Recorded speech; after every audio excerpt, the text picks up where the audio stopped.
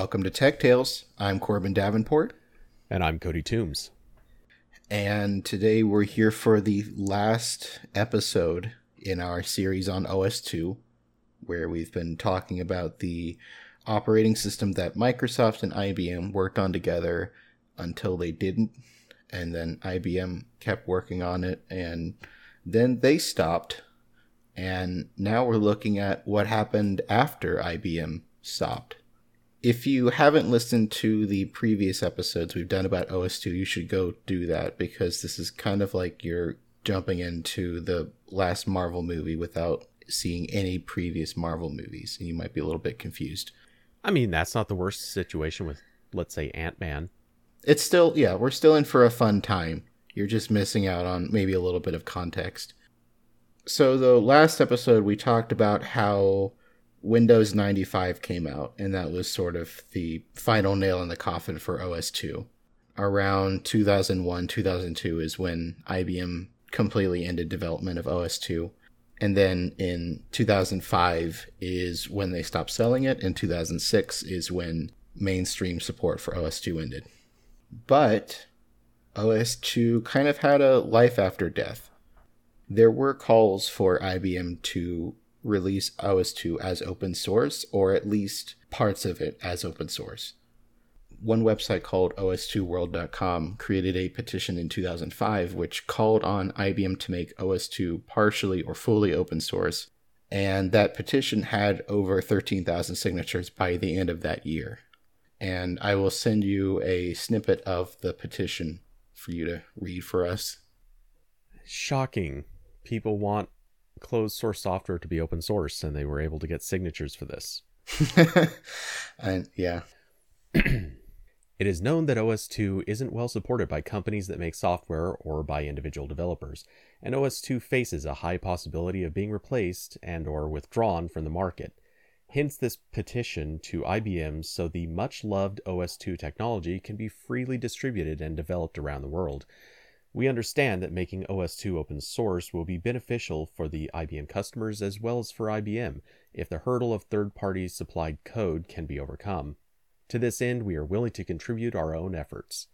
We know that IBM faces a problem of making OS2 open source because of the private sources from the third-party companies. What we ask of IBM is to release as much of the source as possible and list the OS2 components that need an open source replacement. With a list of components that need to be replaced, companies interested in OS2 or individual developers can create open source software to fill these holes in the OS. As far as petitions to large companies go, this one seems pretty level-headed. Like it's not like everything we see on like change.org, Yeah. where there's just really silly goals, sometimes on purpose being silly. And it doesn't seem realistic at all. This one is like, we know there's parts of OS2 that IBM probably doesn't own. IBM, could you just give us what you can, and we'll do the rest? Yeah, it's not the most unreasonable statement, for sure. I mean, outside of the fact that they're asking IBM to open source something that they've spent how many obscene millions on this project.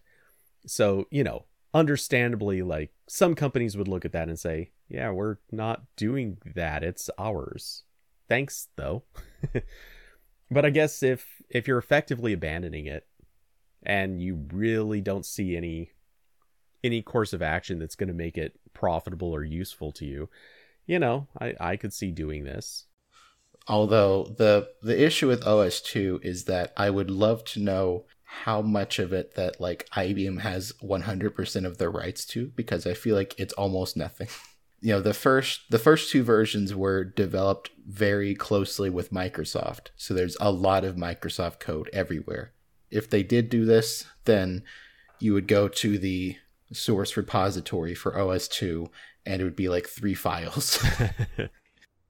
An IBM spokesperson did say in July of 2005, quote, "It's an expensive proposition given the intellectual property involved as well as the prospect of distracting anyone from Linux." Quote. So I know we've talked a lot in this series about where OS2 did not succeed. right? It did not succeed in the home market where it was trying to compete with Windows. It didn't really succeed in a lot of corporate environments, but there were places where OS2 did extremely well. And obviously that becomes a problem when OS2 is discontinued, because now all of these devices are on a dead platform, essentially. Mm-hmm. So weirdly, the place that OS2 seemed to do the best in, from what I can tell, is running on ATMs. I found a report from Dove Consulting estimated that 95% of ATMs in 2003 were running OS2. And I don't know if that's 95% of ATMs in like just the US or the entire world, but regardless, that's a lot of ATMs. Well, what a lot of that obviously tracks down to is there aren't that many companies that would build ATM software. It's one of those things you just don't need very many of. And so, yeah, one company no doubt bought into OS2. They made ATM software and they pitched it and sold it to probably all the major names. And as a result, this is how you end up with a situation like this. I even found a little bit more specific information on this. So, two companies, NCR and Diebold, which were producing most of the ATMs in the United States at this time, did not stop selling ATMs with OS2 until 2006. So, up until the year where IBM ended mainstream support for OS2, they were still selling new ATMs to banks with OS2. And Diebold estimated around half of their company's ATMs in 2005 were still on OS2. Also, the Brazilian banking giant Banco do Brasil started migrating its fleet of around 40,000 ATMs to Linux in 2008. And before that point, a lot of those were running OS2, or some of the really old ones were on DOS, but a pretty big chunk of those 40,000 were on OS2. This kind of speaks to the area where OS2 probably worked out the best during its lifetime, which was as a embedded operating system. OS2, especially after like Warp 3-ish, like around the time Windows 95 was getting ready to release, there weren't many options for an embedded operating system that had a lot of features and was stable. One of the most prolific uses of OS2 was actually in the New York City subway system.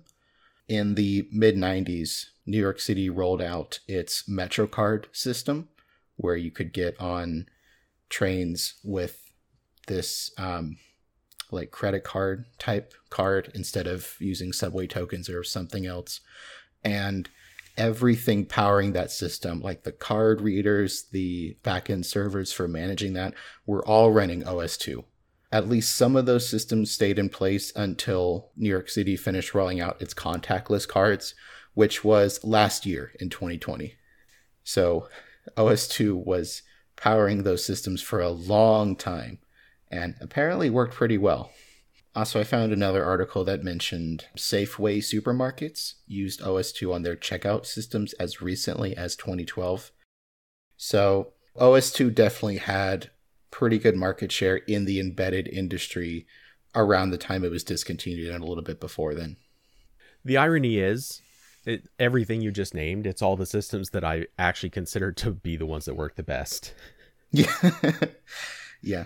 That's how it always goes.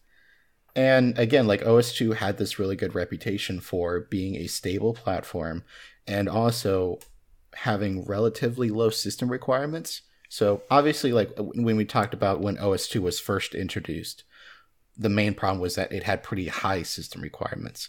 By the time you got to like the mid to late 90s, like you could run OS2 on anything. It was fine. Well, yeah, if you're not actively developing the OS and adding a bunch of features, yeah, naturally at a certain point, your hardware standard is definitely going to, I don't know how to finish that, but yeah. Yeah, like this is a system that definitely still has 16-bit code in places. Oh, yeah. So because of all the embedded systems that are still running OS2 around the time when it was discontinued, plus just the group of people who were using OS2 on their home computers or office equipment or whatever and didn't really want to switch. Between those two markets, there was potential for someone to pick up where IBM left off. So this is when a IT service management company called Serenity Systems sort of picks up OS2 development, but in like this kind of a weird way. So Cody, can you explain to the best of your ability what a thin client is? The thing about a thin client, what you're basically doing is having a very, very lightweight piece of software and generally some pretty lightweight hardware on one side. And this is what people interact with. That thin client then talks to something somewhere else, effectively a server, or maybe not necessarily a server in the sense that we think of it, but some sort of system where what it's going to do is all the heavy lifting, not just necessarily the heavy lifting of processing, again, like you would expect with a server, but sometimes even the heavy lifting of, let's say, rendering the interface. It's sort of like the whole computer is living on a remote system, and the thin client's job is just to kind of mirror that. And it differs. Like some thin clients basically are nothing more than a mirroring service. Others are sort of more like a traditional computer. They have some operation happening locally, and they just put a lot of the processing needs on a remote system. So it can vary a little bit, but that's sort of the idea. Right. Like generally you have like a very not powerful computer that the person is interacting with, and then somewhere else is something with more horsepower that is driving some or maybe all of the tasks. Yeah, and thin clients were one of those things that for a number of years people were convinced would be the future of computing. And we've kind of gone a little towards that at times, and then we've backslid away from that as small mobile technology really advanced and improved. And then we occasionally slide back in the direction of thin clients. I mean, taking a modern example of that, really Stadia and all the other game streaming services are effectively the thin client model. Yeah, exactly. So Serenity Systems had already worked with IBM in the past on a thin client version of OS2 intended for just connecting to servers, like you said. IBM released a final version of OS2 Warp Server for eBusiness, which was unofficially called OS2 Warp 4.5. And that update had a couple really nice improvements, like a new file system that were never ported to regular OS2. So Serenity basically asks IBM if they can make a updated thin client version of OS2, and IBM actually agrees to this, even though in the past, we talked about in the last episode how one of the larger third-party developers for OS2 asked IBM if it could take over OS2 development, and IBM said no. But this time they say yes to Serenity Systems. So Serenity starts working on this updated thin client for OS2 that has those few handful of changes that IBM released for the server, but never for like home computers. And they're working on that, and they start talking with the community of people that are still using OS2 on their home computers or in their small business or whatever. And they're kind of telling Serenity, like, can we get like not a thin client, please? Like, can we just get like a full regular OS2 update? That'd be kind of cool. So then this project that was kind of intended to be like just an updated thin client that like IT people would be installing in businesses sort of just becomes like a spiritual successor OS2 update that is officially licensed from IBM. And this final product, which ends up being called eCommStation, which is a terrible name. It is, but I have actually heard that name. I don't think I realized that was OS2. Yep, it was. So eCommStation 1.0 is released in July of 2001. So this is around the time IBM was sort of ending mainstream development for OS2. This was a few years before it was completely discontinued, so there is a little bit of like overlap between the lifetime of OS2 and the lifetime of like these forks. So I will send you a screenshot of Ecom Station 1.0 that you can look at. Wow, that is a busy screen. Yeah, they got a lot of things open. This was from a review someone did for Ecom Station, and that was one of the screenshots where they were like, look at everything I can do. One thing that is so funny to me about looking at this, it reminds me of one of those things where you take all the interface elements and try to recreate them in like a web browser. All of like the font is weirdly smushed. It is this weird combination of like early 90s interface development and just a hint of like turn of the millennium design, because you have the same like gray windows, but then you also have like drop shadows and gradients on a couple of the buttons. Mm-hmm. The title bar, which also the title bar has a gradient that stretches all the way across, except it stops at the icon on the far left, and then it stops for the window chrome buttons on the far right. Yeah. This looks very similar to the final updates for OS2 Warp. I think Serenity Systems they did a couple theme tweaks, and I believe they updated all the icons, but for the most part, like it kind of just looks like OS2. So Ecom Station 1.0 had a new installer compared to OS2 Warp. It had a slightly updated desktop layout with new icons. It had customizable graphics effects. It had new system dialogues, and it had support for IBM's Journaled File System, or JFS. And that was one of the last things that IBM updated in its server OS2, but didn't roll out to normal home computer OS2. Also, Ecom Station included some software that was previously commercial, including Lotus Smart Suite and IBM Desktop On Call. And this whole package cost $359 for a personal license. So this was not cheap. They were really nickel and diming the handful of people who wanted a updated OS2. There is that whole thing where when people are desperate, they'll pay. Oh, yeah. It's an unfortunate truth, but if you need to, you'll take it. You'll take that deal. You want a free operating system that looks terrible? Go download Debian.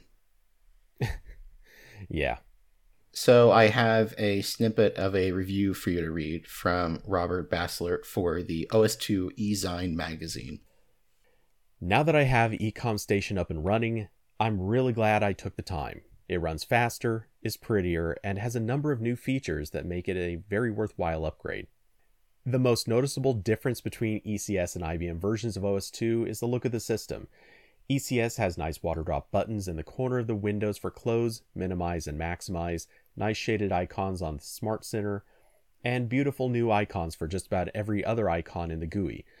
I would like to have seen more options in the ECS theme manager, but it is funny to be able to set ECS to show Windows-style buttons. One of the most positive things about ECS is that it is very much a result of a community effort. As you look through the product, you will see a lot of familiar names. Serenity has gone to some considerable effort to bring a lot of independent OS2 projects together into a manageable whole that is overall a big improvement over the plain IBM product. Some people have criticized ECS that it is just IBM's Convenience Pack 1, with a bunch of bundled software that you can get free elsewhere. While this is somewhat true if you ignore things like Smart Suite, the scanning software, and other commercial products included, ECS is definitely a case where the product is more than just the sum of its parts. With IBM finally talking about dates for the end of OS2 support, Serenity seems like the best hope individual users have to continue to enjoy the reliability of OS2, while receiving new features, drivers, and fixes to support changes in hardware and software as they advance on other platforms. Without an aggregating entity to represent the massive general OS2 users to IBM and to enter into contracts to get problems areas fixed, the individual user is pretty much out of luck trying to get IBM to fix anything. So yeah, Ecom Station it's almost like a remastered video game if OS2 was the video game. Sort of a collection of all the patches IBM made and never quite released for normal people, plus a lot of commercial software people liked, plus a handful of changes that Serenity Systems made itself that included a couple design tweaks, some new drivers, stuff like that.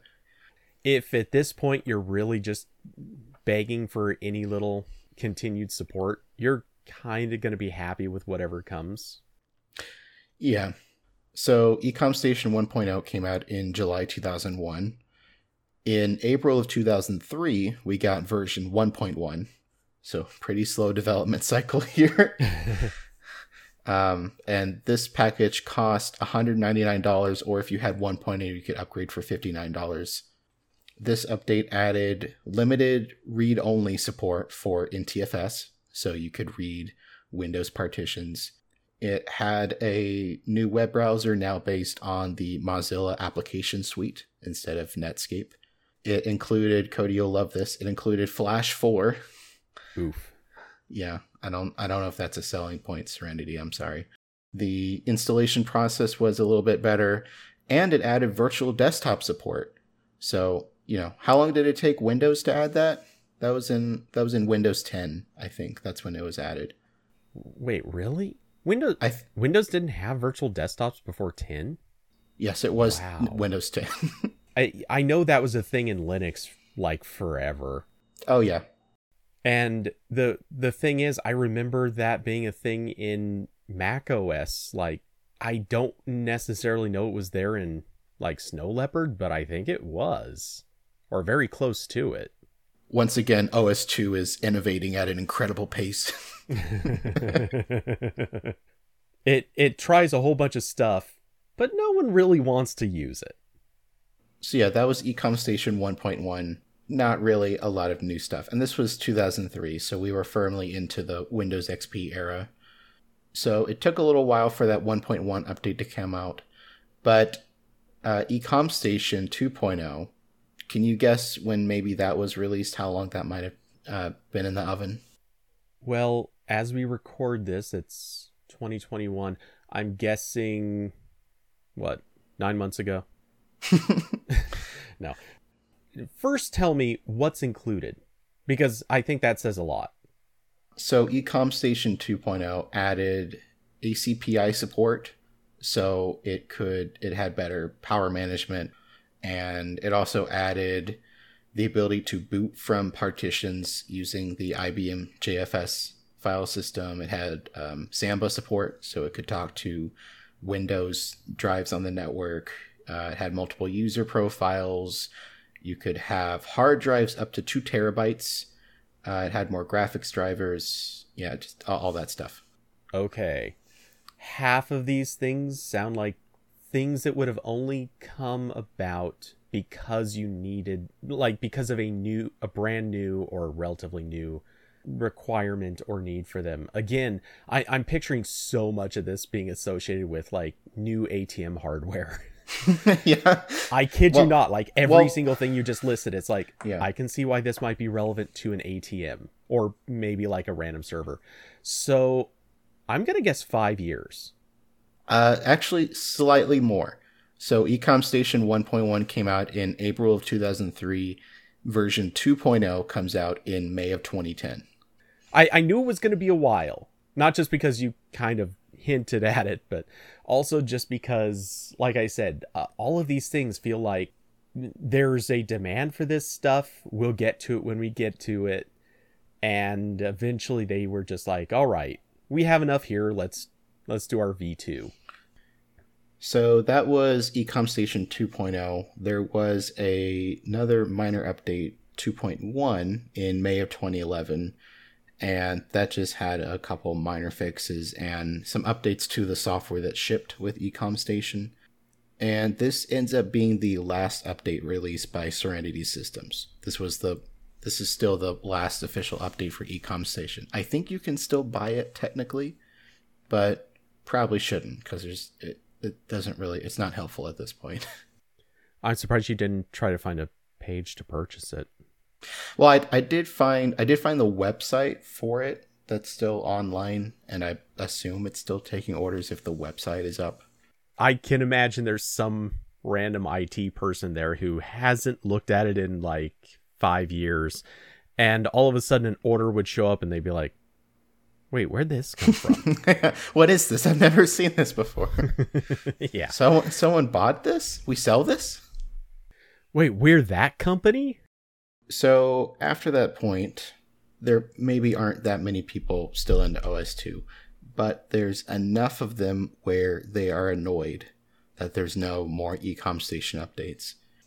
So in July of 2014, a new company called Arca Noe is founded by some former developers at Ecom Station who weren't happy with the lack of ongoing updates, and they obtained a new license from IBM to continue OS2 development.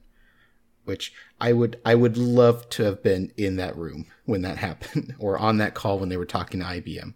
Just the thought of like someone calling up some salesperson at IBM being like, "Hey, you remember OS2?" And IBM's like, I think. Imagine the poor person that works at IBM who every few years gets a call and it's somebody saying, "Hey, can we do something with this?" And they've just got to be sitting there going, "Please, no more. Stop making me do this." Their nightmare is every day they're going to come into work. Every single day they come into work terrified that they've got another email saying, "So remember that OS2 thing? Yeah. Yeah. Can we do something with that?" Every time they need to review the license, they get this giant old book out from behind the desk. It's smacking on the desk and dust flies everywhere. There's some old office where like one random dude is just asleep. It turns out he's the lawyer that always handles this particular task. Yeah. And someone knocks on the door. He slowly wakes up, looks up, and puts on his glasses. At this point, he has to wipe them down because he hasn't used them in years. And then he asks the question through barely grinning teeth. "Is it time?" Yeah. Why have you awoken me? Yes. It's like someone needs to license OS2 again. It's like, okay, bring them in. I will see them. I'm sure that's exactly how that went. No, if anything, I'm sure they have some poor interns handling this. Like, we weren't even alive when OS2 was out. Yeah. Why are you making us do this? Yeah. Every time they get a call, they have to do a Google search for what OS2 is because they have no idea what the person's talking about. Like, oh wait, exactly. We made this? Wait, I think my grandpa told me about this.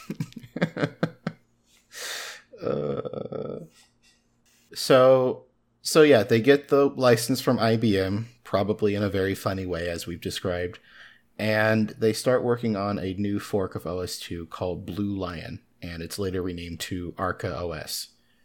So Arca OS 5.0, which is the first version, I guess they're going based on the OS2 number scheme. This comes out in May of 2017. The pricing was $129 for the personal edition. So if you wanted to buy this and run it on your own computer or in VirtualBox or whatever, you could buy it for $130. Or commercial licensing was $229 per license. So I really hope no companies are relying heavily on OS2 at this point. But if they were, they could buy that. So this update had new drivers ported from FreeBSD. It had a new generic audio driver based on the ALSA technology from the Linux kernel. It used the Linux CUPS printing system for printer support, so it could talk to modern printers and all that fun stuff. It had an updated Odin32 compatibility layer that was partially based on code from the Wine project, which allowed some Windows programs to run unmodified. It included Mozilla Firefox and Thunderbird. It had Apache OpenOffice, OpenJDK6, so you could run Java apps. It also had VirtualBox guest editions, so if you were running it in a virtual machine, it would run somewhat well. And, of course, because this is still OS2, it could run DOS and Windows 3.0 software.